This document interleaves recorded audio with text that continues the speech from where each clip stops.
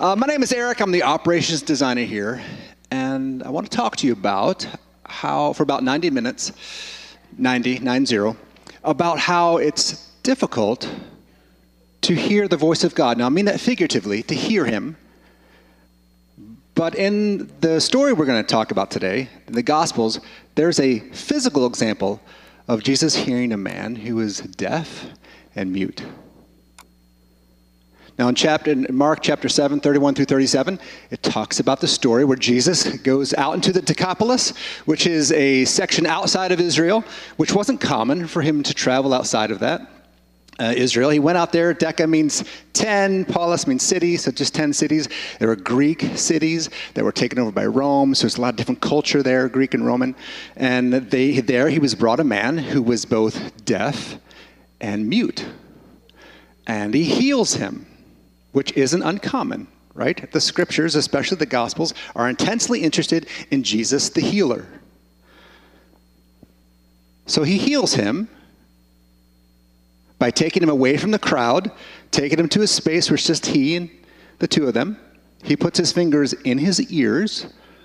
He spits on his fingers and touches his tongue. And then he looks up at heaven and groans and says the Aramaic word for open. I'm done. Amen. That's a funny story. It's a different story than some of the other accounts of healing in the Gospels. But I want to talk to you about 5 points today that help you understand how this story, in its deeper meaning for us, is about healing, about listening, and about hearing. So those come with some criteria, meaning you can hear the voice of God by practice, by process, and by humility. It's not easy to do that. It takes a lot of effort, a lot of work. Let's talk about the first part. Number 1, the city. Remember I mentioned it was Decapolis, so he goes outside of the city, outside of Israel. So he and his disciples are in a space where they're not familiar, right? Some people are speaking different languages, maybe they're dressed differently, acting differently, and so Jesus takes them there. And I think about that for us as a church. Where are we going? What spaces do we go to in our world that are outside of what we're comfortable with, outside of our norm, outside of, how many of you are sitting in the same seat you sit in every Sunday? Just raise your hand. That's okay. I am too. And so that's a funny, we're creatures of habit. We like the same thing the same way. It brings us some comfort. But I think in this story, Jesus is, in the deeper meaning of the story, it's maybe we should travel outside of it. Now, Jesus traveling outside of Israel and having a mission to the world, maybe that's some foreshadowing. Because we know in the Bible, Apostle Paul, after he does all the work and all the letters, he says, go out into the world. And Jesus, the Great Commission, go out into the world. And maybe this is foreshadowing for that. So maybe for us, we should be thinking about, how am I moving outside of my comfort zone? I had a friend, I don't see him much anymore, different job, different spaces. But we just hung out together in a time when it's difficult for me. I was separated, and we just met and watched football. And we had beer, I had beer, he had beers, and we would just talk, and he was a good friend, and he was kind. We never talked about God, we never talked about Jesus. Now I remember when I had to move away for a time in my life, I moved somewhere else, and he was a bigger man than me, much bigger, and he just wept that I was leaving. And he said, Eric, you've been more Jesus to me than anybody. And it's not to say a spotlight on myself. It's a spotlight on to say, if the church takes the opportunity to step outside of what we're comfortable with, we're going to find something that has more meaning and more power than we could ever imagine. Point 2. So Jesus is putting his fingers into his ears, spitting on his tongue, spitting on his fingers, touching his tongue, reaching up toward heaven, looking up and groaning. That healing, and then he says the word ephata, which is his Aramaic, which I think is beautiful. He used something common to himself to talk to that man. The man was a stranger.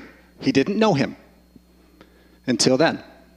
But his Aramaic, that's the language he would use to talk to his friends, to talk behind closed doors, to talk to his dad, to talk to his mom, to talk to his, I said mom, you know why? Because I work with Dave. Yes, I now say mom. Ask my family. They're like, who? I'm sorry. But so it's a common vernacular, his close language. And he used that with this man. I think there's some value to that. There's something interesting to consider with that.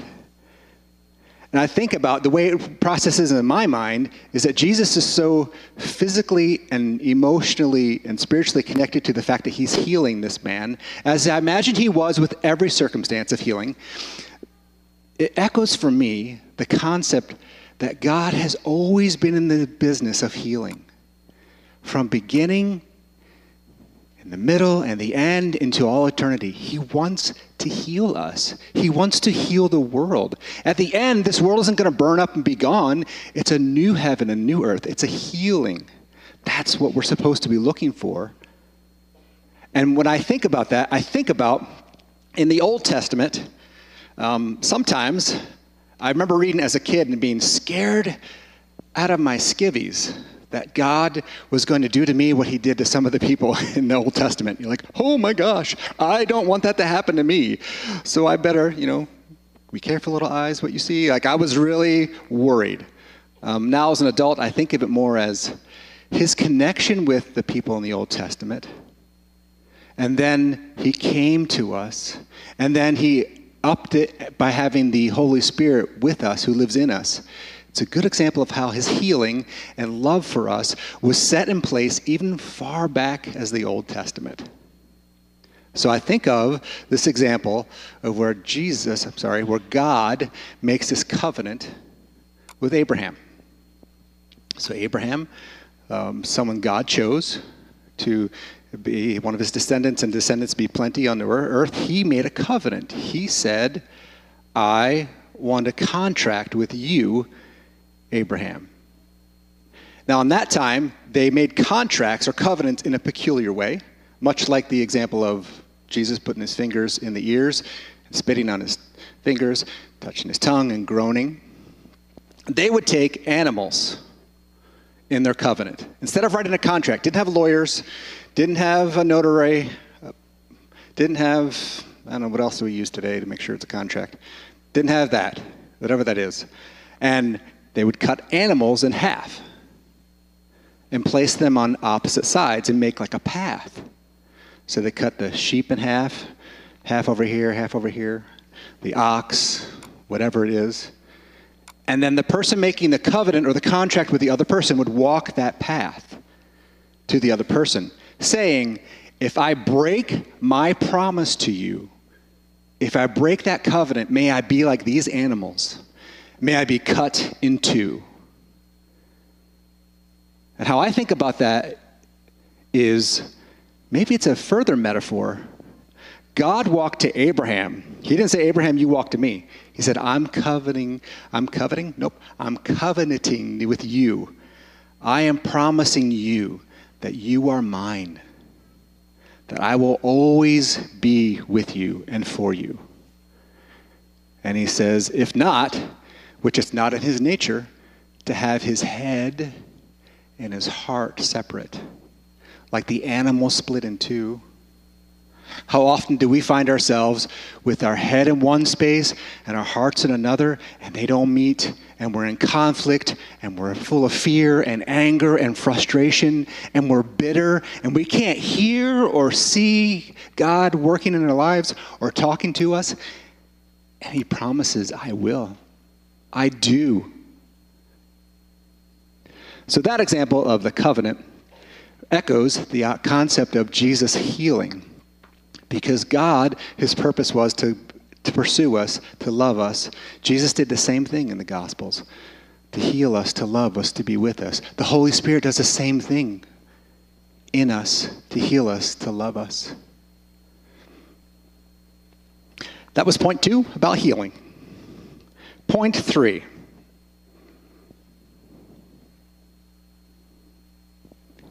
What did Jesus do before he healed him? He took him away from the crowd, pulled him to a new space. We can carefully read that as saying he didn't want him to be distracted. He didn't want him to hear the voices of the crowd or other people. He also wanted it to be an intimate experience between him and the other person. He wanted him not to be distracted by all the things that were happening in the world, all the things that were happening outside of himself. So he looked to him to take him and to calm him down, in my reading of it, and to look him in the eyes and to be physically connected with him, so that the external factors and, of course, the internal factors were pushed away so that he could do something. He could accept the healing. You can offer healing to people. Go to the doctor. Hey, take an antibiotic? Nope, not going to take it. Just give me some water. Okay, well, that's not going to heal you. For example, if I gave Dave a present for Christmas, which I probably will, and it probably won't be this present, but for the example, here's the present. He unwraps it, and it's in a bag. It looks like wine, but it's not wine. You know what it is? Mouthwash. Not that Dave needs mouthwash, because he smells like pine and sawdust and tobacco smoke, right? He's a lovely man. But if I gave him mouthwash, he would go, okay, well, thanks. For the gift to do the thing it's designed to do, he would need to do what? To accept something. To accept the fact, I might have bad breath. I might need to use the mouthwash. Oh, wow, this is going to help my life be so much better. Thank you for the gift of mouthwash. In the same way, that man who was healed, and the way we can be healed from our deafness and our inability to speak, is we need to accept that. We need that. That the offering of his healing for us is necessary for us. Not out of control, but out of love.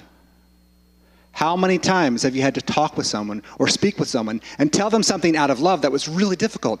Your pits are sweaty, your hands are all moist, your mouth is dry, and you're like, I got to tell them something they do not want to hear. They're going to be upset, they're going to be angry, they may not want to ever talk to me again. And you sit down with them, probably over coffee, or more appropriately, probably wine, so everyone's calm. And you say, hey, I love you, and I see you doing this. And I'm not your judge, but I'm worried about you. I want to offer you healing. That's a difficult space to be. And your ability to do that is directly related to how you can hear God speak to you. Because if you can hear his voice, once your deafness is healed, your speech will be more intelligible.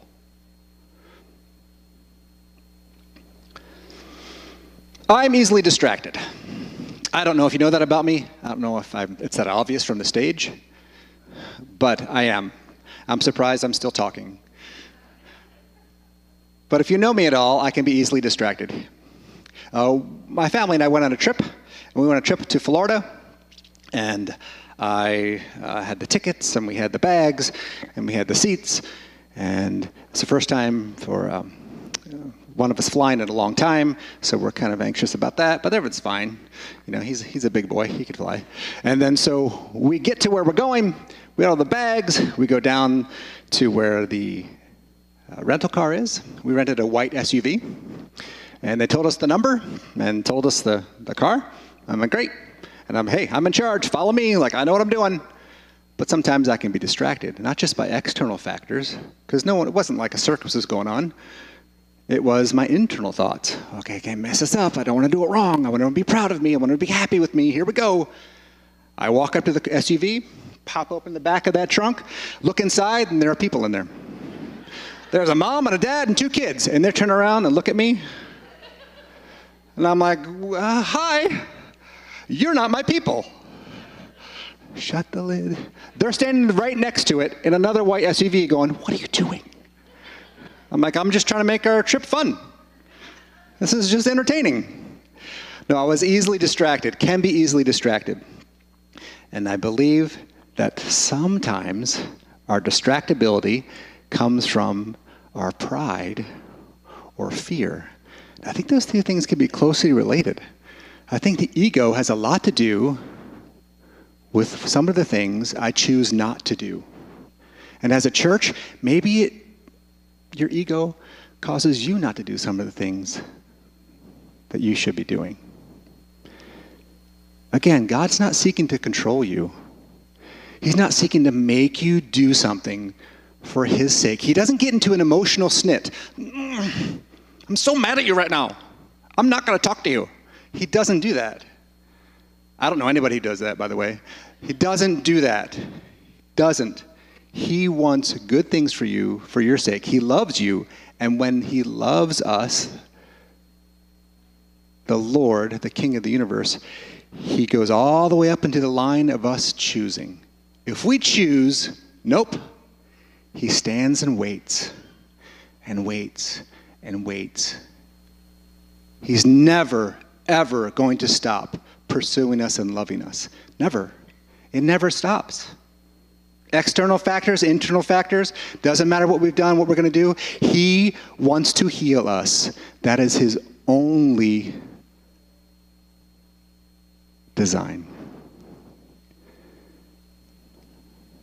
He loves us. And he wants to speak to us so that we can speak intelligibly and we can share.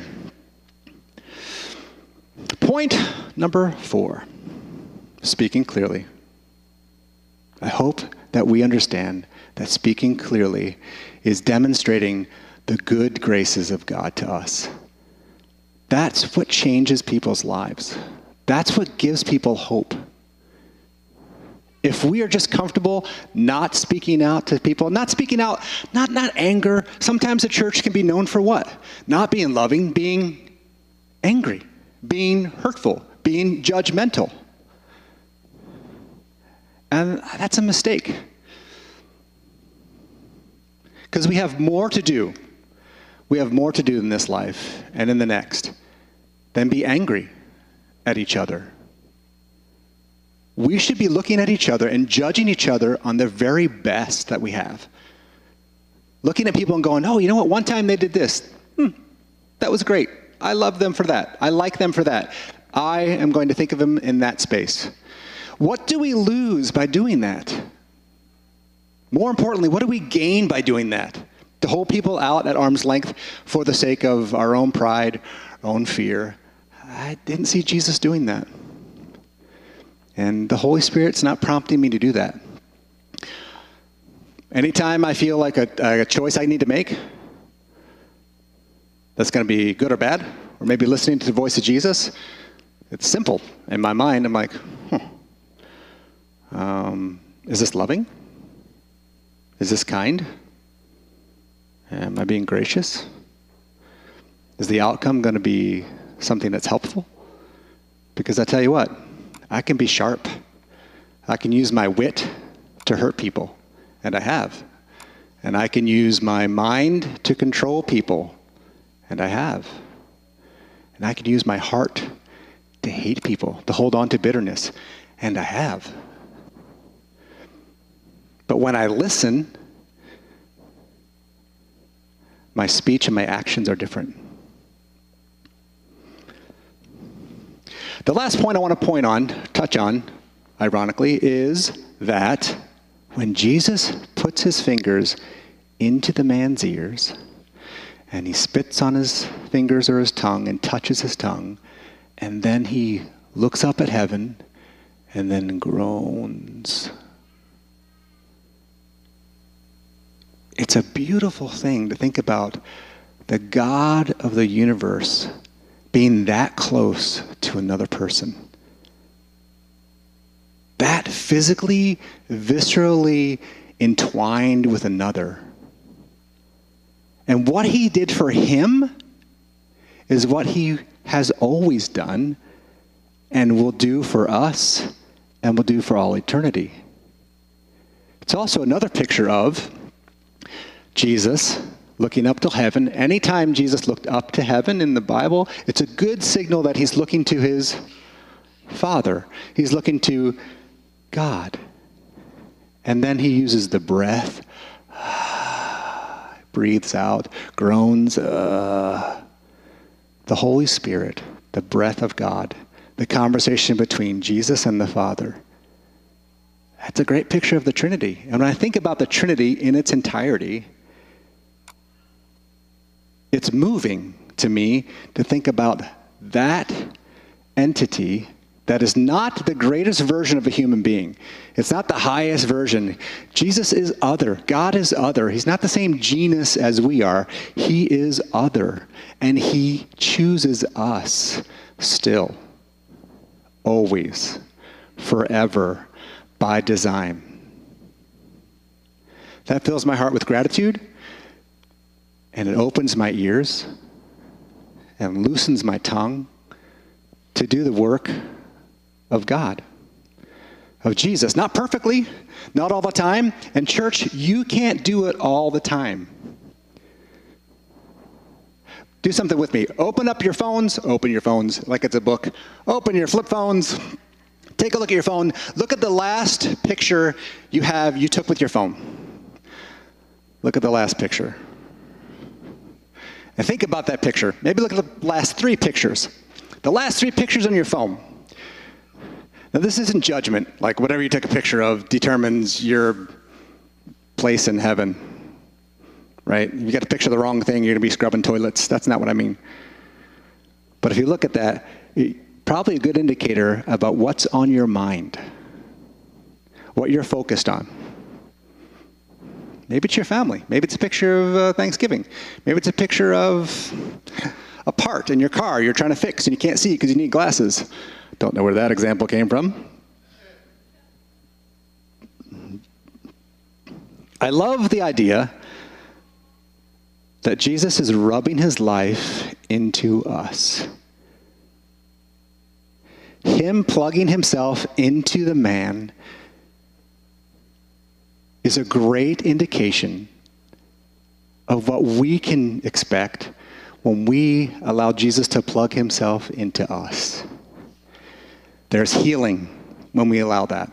There's opening of our ears, and there's loosening of our tongues. Paul Tillich, a Protestant theologian, used this phrase. He said, "Self-complacent finitude is the problem with the church today." Self-complacent finitude.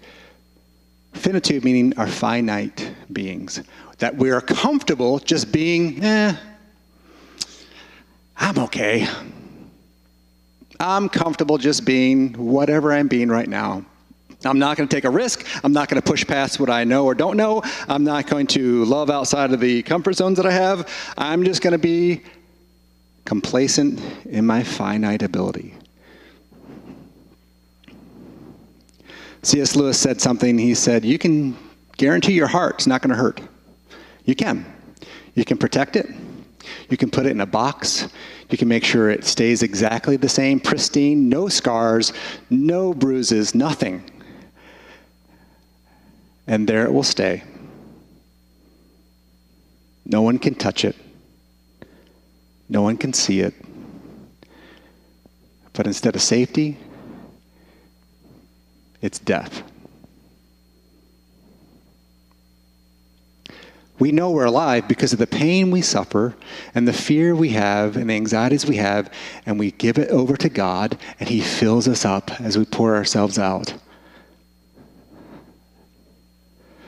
That's the superpower we have. And the superpower is the strength and beauty that comes from allowing ourselves to be healed.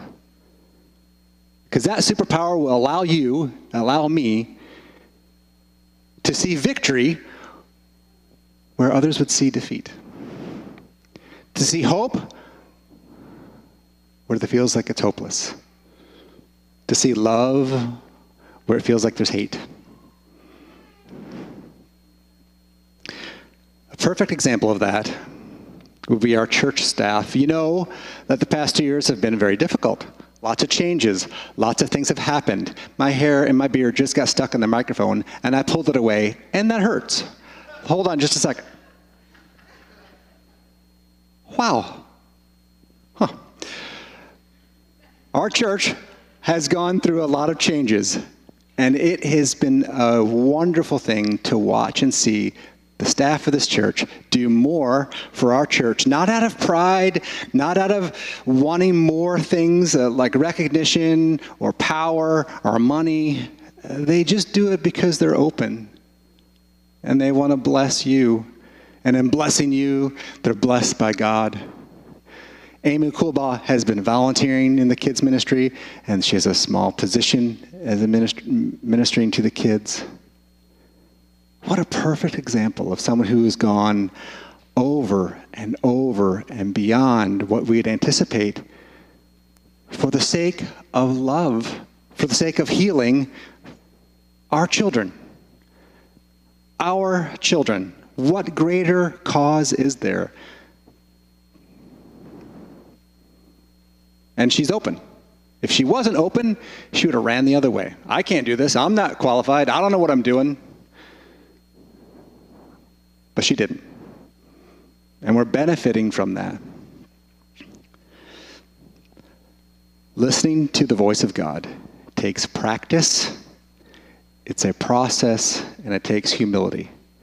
Practice by listening to the voice of God so you can hear him, be open to it, open, and then be able to speak. The process of healing, allow yourself to be healed, invite the healing, accept the gift, even though you may have to change some things about yourself. Always accept that instruction from God. Always accept that loving instruction, and you'll be plugged in. Jesus will plug himself into you. Humility is you receive it, and in the end, you receive a power that you had no idea was possible. All the best moments in my life, all those tingly moments, like Spider-Man, it changes you forever. It changed me forever, not by things that I did by my own hand or my own power. It's all been from God to me, and me giving to other people. Listen, move, heal, rely on his voice, speak, be plugged in, and heal the world. Heal the world. Let's pray. Dear Heavenly Father, thank you so much for the opportunity to stand with these people, to speak with these people, to pray with them, to love them, to do life alongside them for the sake of not power or influence or money, but for something greater than that, which is love. And love has that criteria to want good things for the other, for their sake. And Lord, bless us as we go out this week and return, that we think of how we can hear your voice, speak, and be healed. And in Jesus' name, amen.